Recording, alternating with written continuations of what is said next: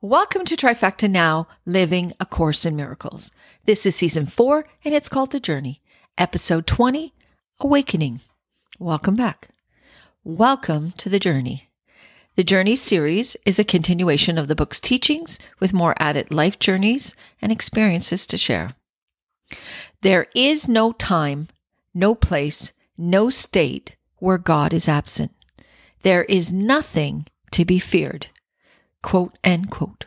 This is from chapter 29 in The Awakening. It's the very first sentence in that chapter. If only we'll truly and without reservation believe that. Imagine how free and loved we would feel. It is 100% truth, and it is 100% available to us. If only we awaken to our true existence and our true state of existence in this world. I came across a sentence in the book that stood out for me this time. I've read this book countless times, and I do book clubs continuously with this book. And in chapter 29, The Awakening, and today I'll be giving you numerous quotes from that chapter because it goes with the title of this podcast. But on page 616, paragraph 3, the very first sentence says, "Nothing survives its purpose." I've spent the better part of a week thinking about those words. That part of the chapter discusses our eternal life and how it never ends. Our life here on earth, our physical human life, will have an ending. It discusses our purpose and the one God has for us. It is truly clear that no matter how much we think we can change our purpose, it is changeless and eternal. I think it was the word nothing that held me to that sentence. It's not referring to a specific person, place, or thing. It means all those things. Nothing. Nothing survives its purpose. Now imagine that all things have one, a purpose that is. Once that purpose is completed, then our existence or its existence is no longer. The awakening is a shift in perception from illusions to truth, fear to love, dreams to eternity. This shift is only one our minds need take. It does not require us to give up everything and move away. It only asks that we awaken to what is real, to what reality is and not what we want it to be. It is a mind move away from ego state to spirit state of mind. It is opening that new mind state up to all our brothers and sisters with no judgment or condemnation, removing all negative thoughts and accepting everyone as they are, where they are on their journey. I find that one of the biggest obstacles to overcome by being open and awake to my surroundings is seeing so many people who are not. I know it's not my responsibility to awaken others, but it is my journey to not deny or condemn their journey. I offer my perspective and hope that it helps to open people up to what is possible. In fact, that is the sole purpose of this podcast. I have made a few more observations, and the biggest one being how light and carefree I personally have felt. And even during a pandemic, as fear is no longer my guide. The Coming of the Guest, which is on page 608, in paragraph 1, sentences 5 to 8, it says this, and I quote, "Until you realize you give up nothing, until you understand there is no loss, you will have some regrets about the way you have chosen, and you will not see the many gains your choice has offered you.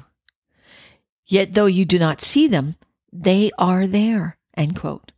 This refers to the initial shift in perception that one takes. At first, it'll be hard to see all the benefits it will give you. Instant understanding and acceptance are never part of the first step. But faith is. Faith in the desire and determination to put forth that change and the patience to wait for its effect. There's another quote that says, The body does not change. It represents the larger dream that change is possible. To change is to obtain a state unlike the one you found yourself in before. There is no change in immortality, and heaven knows it not. The body can appear to change in time, with sickness and with health, or with events that have altered it, but this means the mind remains unchanged in its belief of what the purpose of the body is, end quote. That's on paragraph 7, sentences 1 to 4. In that same section, paragraph 10, sentences 4 to 7, it says this, quote, "Your Savior is not dead, nor does he dwell in what was built as a temple unto death. He lives in God, and it is this that makes him Savior unto you, and only this. His body's nothingness releases you from sickness and from death. For what is yours cannot be more or less than what is his," end quote. The resurrection was the message. Christ never died. His body in this world was killed, but he never died because he was never his body. The fact that he tried to tell the disciples that after his body passed was not the main focus it should have been. We are not bodies, and the sooner we awaken to this, the sooner we will find the peace and joy in this life. In the section called God's Witnesses, on page 611, paragraph 3, it says this, I quote, "Within the dream of bodies and death is yet one theme of truth. No more, perhaps, than just a tiny spark, a space of light created in the dark, where God still shines. You cannot wake yourself. Yet, you can let yourself be awakened," end quote. I remember when I first read this saying, how can we not wake ourselves, but yet we can let ourselves be awakened? It is simpler than it sounds. We'd not be able to wake ourselves in one moment in this time and tell ourselves it's all a dream and I'm waking up from it. There's too many life obstacles, and it would overwhelm us in this world, in this life. But we can start one moment at a time to awaken ourselves. It starts with not seeing your brothers and sisters in a negative, judgmental light. It starts with not living in the past or the future, letting go of our fears that stem from the belief we can die or we can get sick. To awaken from a dream requires some steps, some adjustments to what we once believed to be truth, to what is truth. Here's another quote. How happy would your dream become if you were not the one who gave the proper role to every figure which the dream contains, end quote. Think about that. How happy would you be if you did not assign a role or judgment to anyone you encountered? Ever.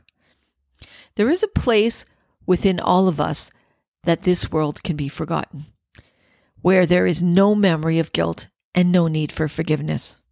There is a place where time does not exist, but only eternity lives. A place where heaven is found and where Christ and God reside. That place is changeless and sacred, and nothing can intrude upon it.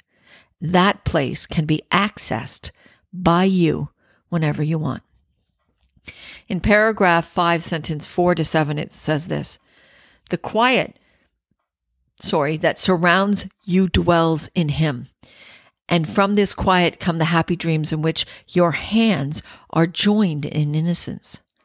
These are not hands that grasp in dreams of pain.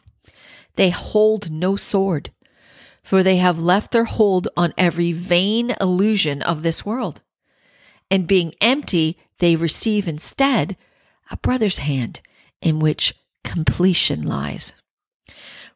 End quote. We have convinced ourselves in this dream we created that our brothers are to be challenged, competed with, and not trusted.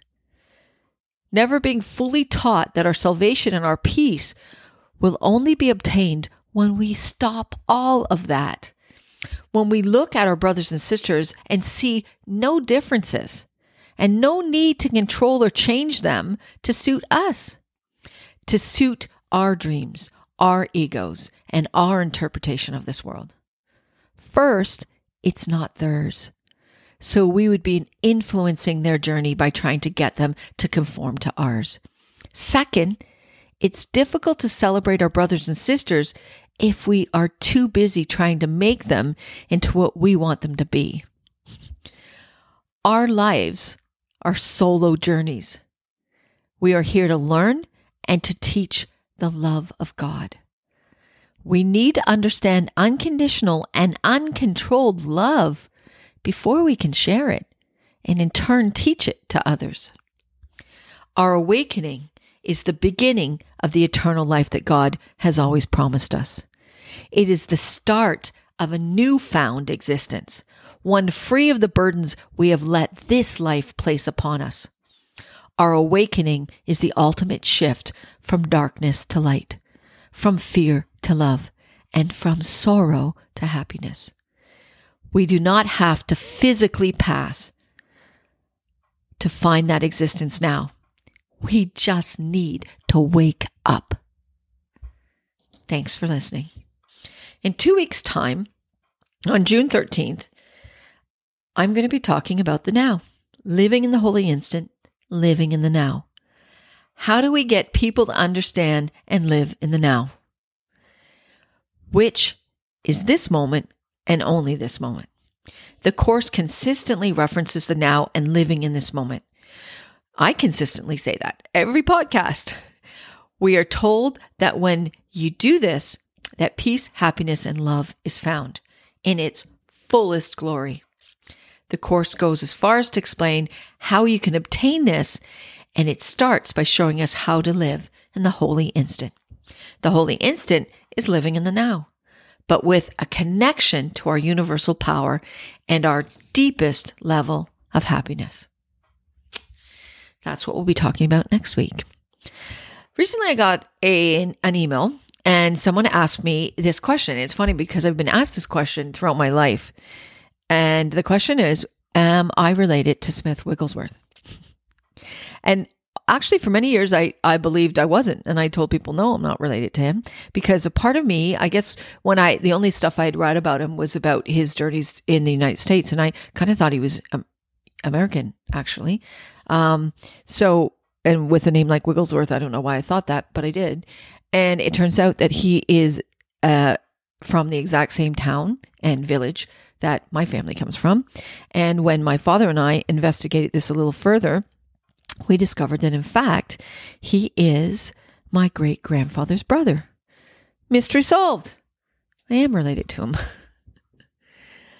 So, in closing, I would like to say hello to my friends in La Mirada, California, Transverse City, Michigan, Aloha, Oregon, and Alhambra, Arizona, all in the United States of America. Also, I would like to say hello to my friends from Tatsuno, Nagano, which is in Japan, and those friends from Scarborough and Penetanguishene, Ontario. I grew up in Scarborough and actually lived in Penetanguishene. So hello to all of you, and thank you for listening. Please continue to review and rate the podcast. I can be contacted by email at trifectanow3@gmail.com if you'd like to ask a question or share a comment or just say hello. That email address is found in the detailed notes, the brief notes, they're not detailed, brief notes of the podcast on every podcast. Thanks for sharing the love. Remember, this is our journey. Let us together find our way. Live in this moment. It's the only one that truly matters. Always love, love, love, love, Denise.